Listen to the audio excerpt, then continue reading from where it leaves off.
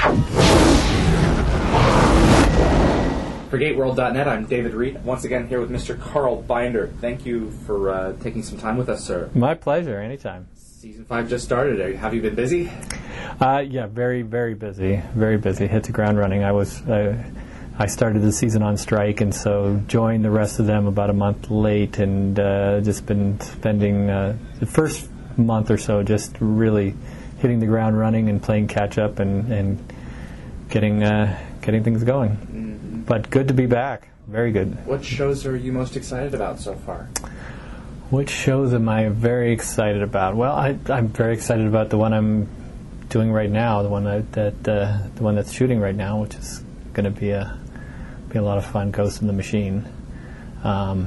We are able to revisit some loose ends from last year and tie them up in a different kind of way than might be expected. So that's a lot of fun. And then I'm just starting another script, or not starting. I've done the first draft of Tracker, which is a lot of fun because it's another in the woods adventure action piece with Ronan and McKay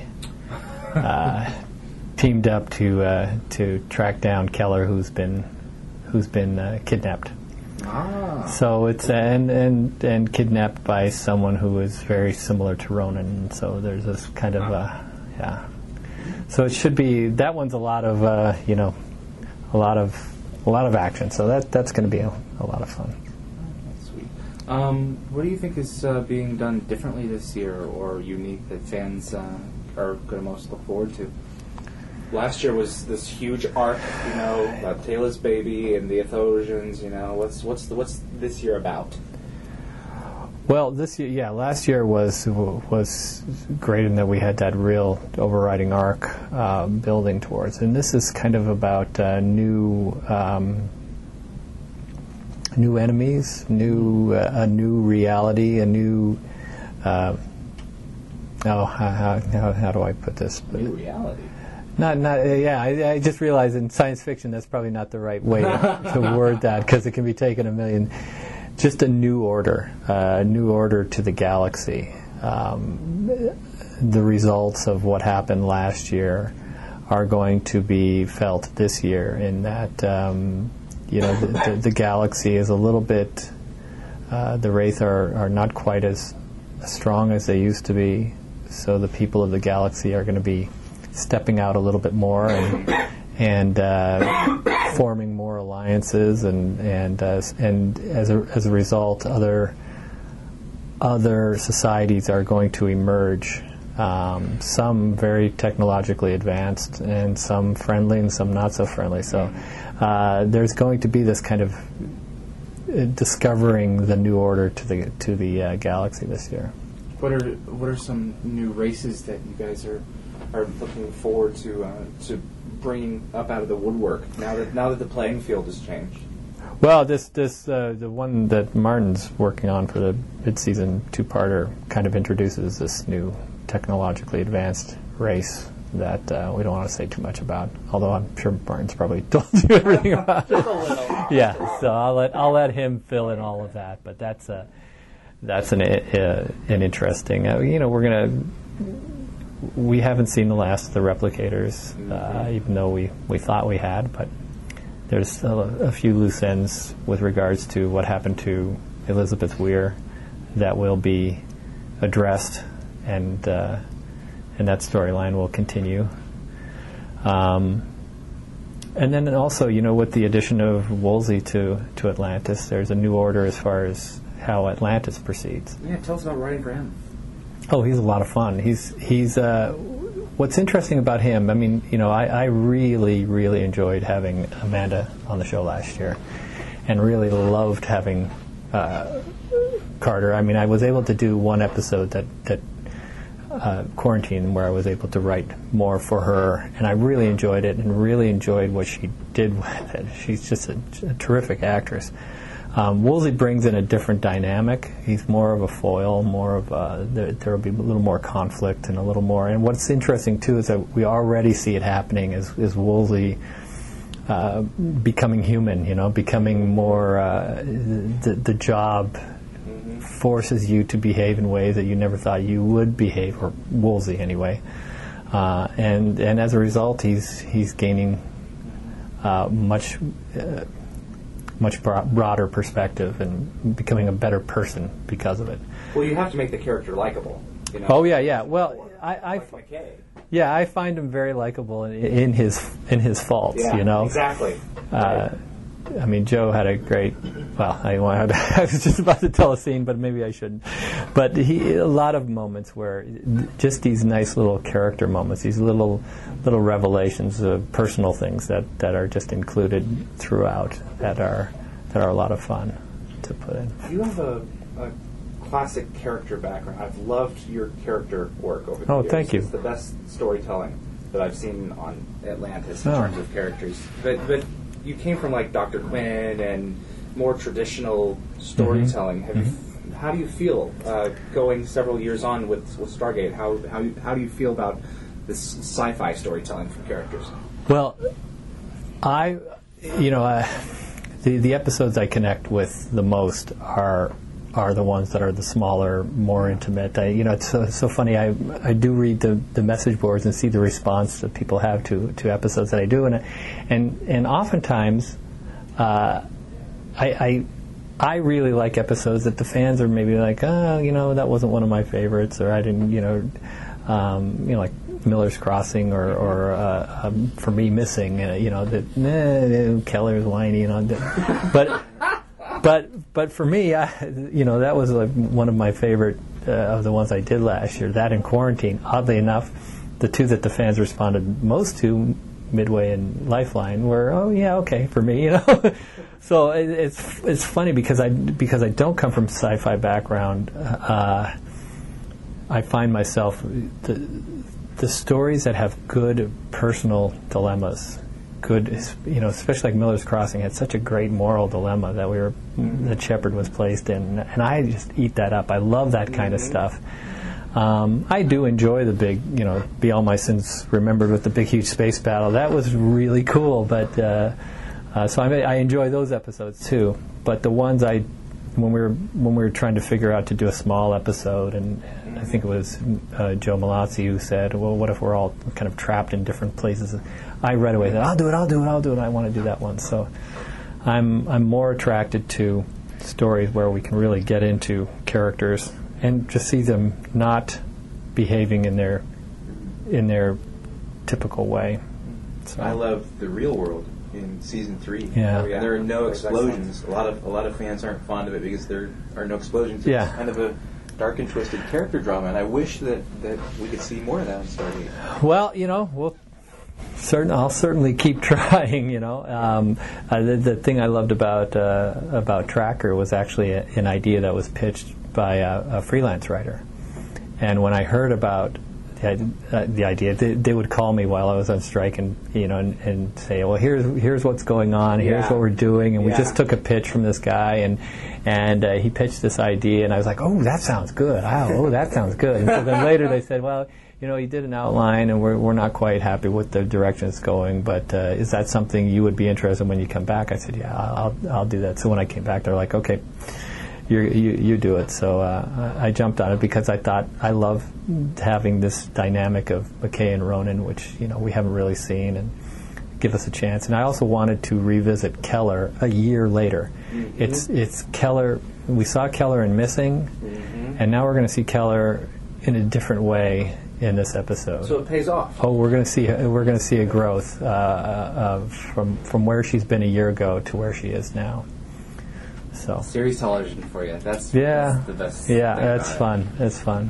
Well, the show is primarily an action adventure show. Mm-hmm. But, you can't always do that. You have to have your lulls and the explosions. That's where I particularly find some of the more interesting episodes. Because it's not normal for something like Stargate. Going through the gate, getting into battle, coming out of it again. But I think it explores the characters more. I think it explores them more as humans. Yeah. Well, yeah. I mean, one of the other things I pitched, but they rejected it. But was the whole idea of. I know Martin did a few years ago Sunday, which was the day off on Atlantis. And the other thing I've always been intrigued by is we always have these mess hall scenes, right? And who's there cleaning up and bussing the tables? And they've come from Earth, and they're in an entirely other galaxy, and there they are to work in the mess hall and the lower decks episode. In the lower decks. And so I thought, what if there was this group of friends that always ate lunch together, but they were like the janitor and all the various and the one SO who wants to be on one of the away teams, but he keeps asking and. He's just got to guard the gate when the gate activates, or he's got to, Great story. And so these guys end up getting into trouble. Would it have been more like a comedy, like the other guys, or would it have been more like a drama? Well, a little of both. But what ended up happening in this pitch is that the guy who wanted to be on the away team actually got his chance. And gets shot and accidentally left behind for dead, when in fact he isn't dead. And then, so the whole thing is sort of told in flashback. We see what led up to what's going on right now, and the whole idea is that once Shepard finds out that this insignificant red shirt is in fact not dead, but on another planet being held, he orchestrates this huge rescue to show that it doesn't matter who the person is. We will go back for him. And no, it wasn't received well. But then again, Real World wasn't either the first. I pitched it season 2, and Brad was like, maybe not now, but maybe try it again next year. So the next year I went in and pitched it, and they're like, okay. So you can retool these stories. Yeah. You approach them again. You readjust, yeah. Okay. Yeah. Or do they ever say, I don't want to see that again? Don't bring it back. Yeah, you can kind of tell where they just sort of go, no. But sometimes they'll just say, well, it's not right. Like Real World, he said, it's not right now. And then when I pitched it the next year, they figured out, it would be a good follow-up to Progeny, so why don't you do that as like a 2-parter, and so. Yeah. There's your lull. There it is. It's a good story, though. So. There it is, yeah. What other stories do you have in your head this year that you're thinking about spending? Anything to do with more with Woolsey or? No, I'm just waiting to see how things play out in the first half before. It's interesting, again, Joe has an idea for the back half that, boy, I would just kill to be able to write. I love it. When he pitched it, I was like, why can't I do that one? I find I do have ideas that and I've gotten better at coming up with the sci-fi ideas to pitch, like Ghost in the Machine and last year, the ones I did last year, and Phantoms from before, and where I came in and pitched it. But I'm still, sci-fi. I still, my mind, I can come up with character dilemmas, but inserting that sci-fi aspect to it is still a learning process for me. But yeah, I want to see how the first half plays out and see what's needed. That's kind of happened last year too, where we did have this overriding arc, and we knew we were going to end here. Well, we kind of do that this year. We know where we're going to end. We know we're in the middle. Yeah. But in the intervening, we need, standalones, and so those are the ones I really enjoy doing. So I want to try and see if I can come up with something. What's the idea behind Ghost in the Machine? Where did this come from? Well, I wanted to. Ever since Be All My Sins Remembered, when I saw when I read the script, and I was like, we have to, we can't leave this hanging. We have got to figure this out. And so it's finding out what happened to Weir, and where we go from here. And so originally it involved bringing Tori back, but then she declined. So then we had to step back and figure out a new way to tell the story, which I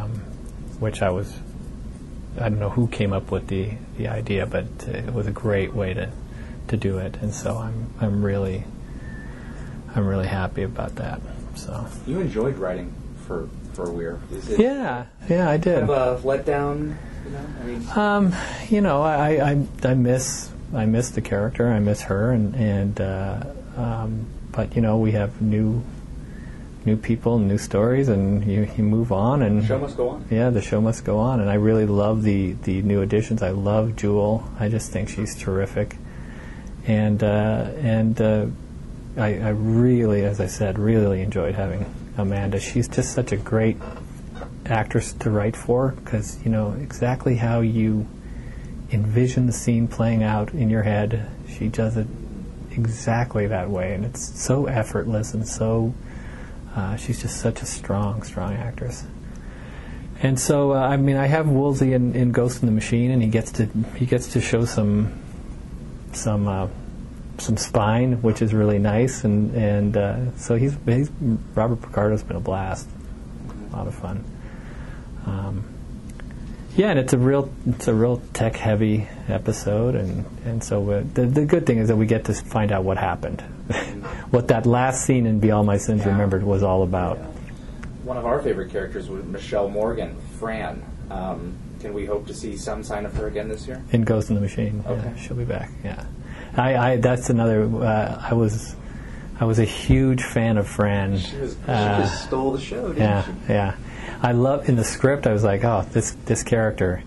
I was going into Martin's office saying, you know, be real careful in how you cast this character, because she's got to be just right. She's got to be really sweet. She can't go over the top. She can't be robotic. She's got to have humanity, but at the same time an innocence, and you know, this all these various things that she had to do in a very short period of time. And I thought she just knocked the ball out of the park, and so I was like, God, how can we bring her back? Well, how can we bring her back? And so now there is a way, and you know, just talking to her yesterday about it, I said, you know, the template, the Fran template, is stored in the machine, and whenever we need a replicator, whenever we need, you know, to create something, we push the copy button, and Fran comes out. Pretty much, that's it. That's it. And you can alter it to whatever you know, whatever you need, whatever. I mean, I think, I don't know how much the replicators will continue to play a part in this series, but in this episode we will revisit and kind of wrap it up, but also keep the door open. Always in science fiction, doors always open. Doesn't matter. Look at Beckett; he's back. I'm pushing for the third series to be Stargate Fran. Stargate Fran. Well, I think that's a very good idea. Yeah. Yeah. In fact, I did a guest thing on Joe's blog after Was Missing or whatever, where the fans asked questions, and they said, if you could write for any, this was before Be All My Sins had aired, if you could write for any character in Stargate, past or present, who would you write an episode about? Who would you write it about? And I said, Fran. So people were saying, who's Fran? Who's Fran? And it's because the episode hadn't aired yet. So right. What do you think about the direction that the Wraith are going this year as a species? I mean, we're kind of reassigning them. They're not as powerful as they used to be. But they're still, you know, they're still nasty. Right. And we're continuing down the line of, you know, with the character of Todd, giving them more personality and having them have their problems too, you know, and so it's going to become I think going to continue to become more of the I'm trying to think of the right description, but more characters rather than just the villains, you know. Yeah, faceless. Yeah. Personified. Last year we learned a lot about it. You know, where how they're made. We have this episode, The Queen, which we're going to discover more about this alliance that's being built up, and how Todd's place in it, and how we infiltrate it, and actually end up. You know, so it's going to be evolving, and you know, and it also one of the things I also like about what we did last season was get rid of the Midway station. Really? It's not going to come back? Well, as of right now, it's not. But you know, tomorrow we may come up with an idea that we may bring it back, but it just became too, because at a certain point I thought, well, wouldn't they, like if you worked 9 to 5 on Atlantis, you could go home in the evening. It's 30 minutes. You go home, and then we put in that 1-day quarantine. Okay, that makes it a little more difficult. Right. But you could still possibly go home for a long weekend, or it started to become very convenient. I've been a big fan, and I know Martin's been a big fan of getting back to that lone outpost in the middle of nowhere with no way to contact home, and what do we do? And so I always like making life as difficult as possible for our people. Episode 100 is going to be coming up to the season. Yeah, it's going to be a good one. Really? Yeah. It's like we were talking with Martin. It's a rare case where the milestone episode is the last episode, so it has to be doubly fantastic. Yeah, and it's like with SG-1 with the 100th, and then the Wormhole Extreme, and then the 200th episode. We're done more for laughs. This is going to be more of a spectacular. This one's going to be huge. Sweet. A lot of fun, a lot of exciting. That was one that was broken when not broken, but the idea came up when I was on the picket line. Wow. And I came back and I said, "What are we doing?" And they pitched it to me, and I was like, "Oh, that is cool." Wow, cool. That is cool. Because Robert, I think, is doing 19, and 19 will set up 20. So there'll be not really a two-parter, but one sets up the other. Okay. Will 20 be a cliffhanger? Oh yeah. Okay. Oh yeah. You've got to have, at least I believe it is a cliffhanger. You always have to have some kind of cliffhanger element so that we can move on to season 6. Exactly right. The show just keeps going and going and going, and then who knows about the third one? So we'll see what the. Would you like to write for Stargate Universe? Would you be open to it? I'm open to anything. I don't know a whole lot about it. Just sort of the extreme broad strokes, and I don't even know if the extreme broad strokes that I know of it are accurate, because it's evolved. But it sounds really interesting. Are you kidding? This franchise is just it's got legs. It really does, and it's been it's funny because I've worked professionally as a writer for like 22 years now, and it's the longest job I've ever had. I was telling the guys this, and they're, really? Because I did 3.5 seasons of Dr. Quinn and 2 seasons of Mysterious Ways. I was 2 years on Pocahontas, but this is the longest employment on one show I've ever had. So it's very strange because it doesn't feel like it. Mm-hmm. But it's. But aside from the writer's strike, is this the happiest you've been working? I have to say yes. Good. Because I had much more responsibility on the other shows. On Dr. Quinn, I was pretty much the final season and a half running the show. Pressure. And Little Men and Mysterious Ways I created and was the showrunner on both those shows. And there's just a whole level of stress that comes with that job that has been stripped away on this job. So I can focus on writing. Let them deal with it. Writing and editing and music, the mix notes and casting and all the creative stuff. And now you don't have to deal with all the politics and the diplomacy and the managing of egos, and it's just that I'm glad to not have that be a part of it. So yes, it has been the only drawback to this job is that I'm away from home, because my home is in the LA area.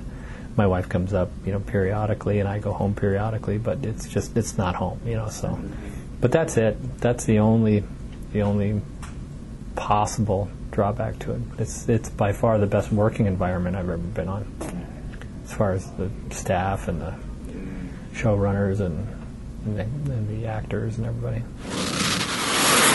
Wormhole disengaged.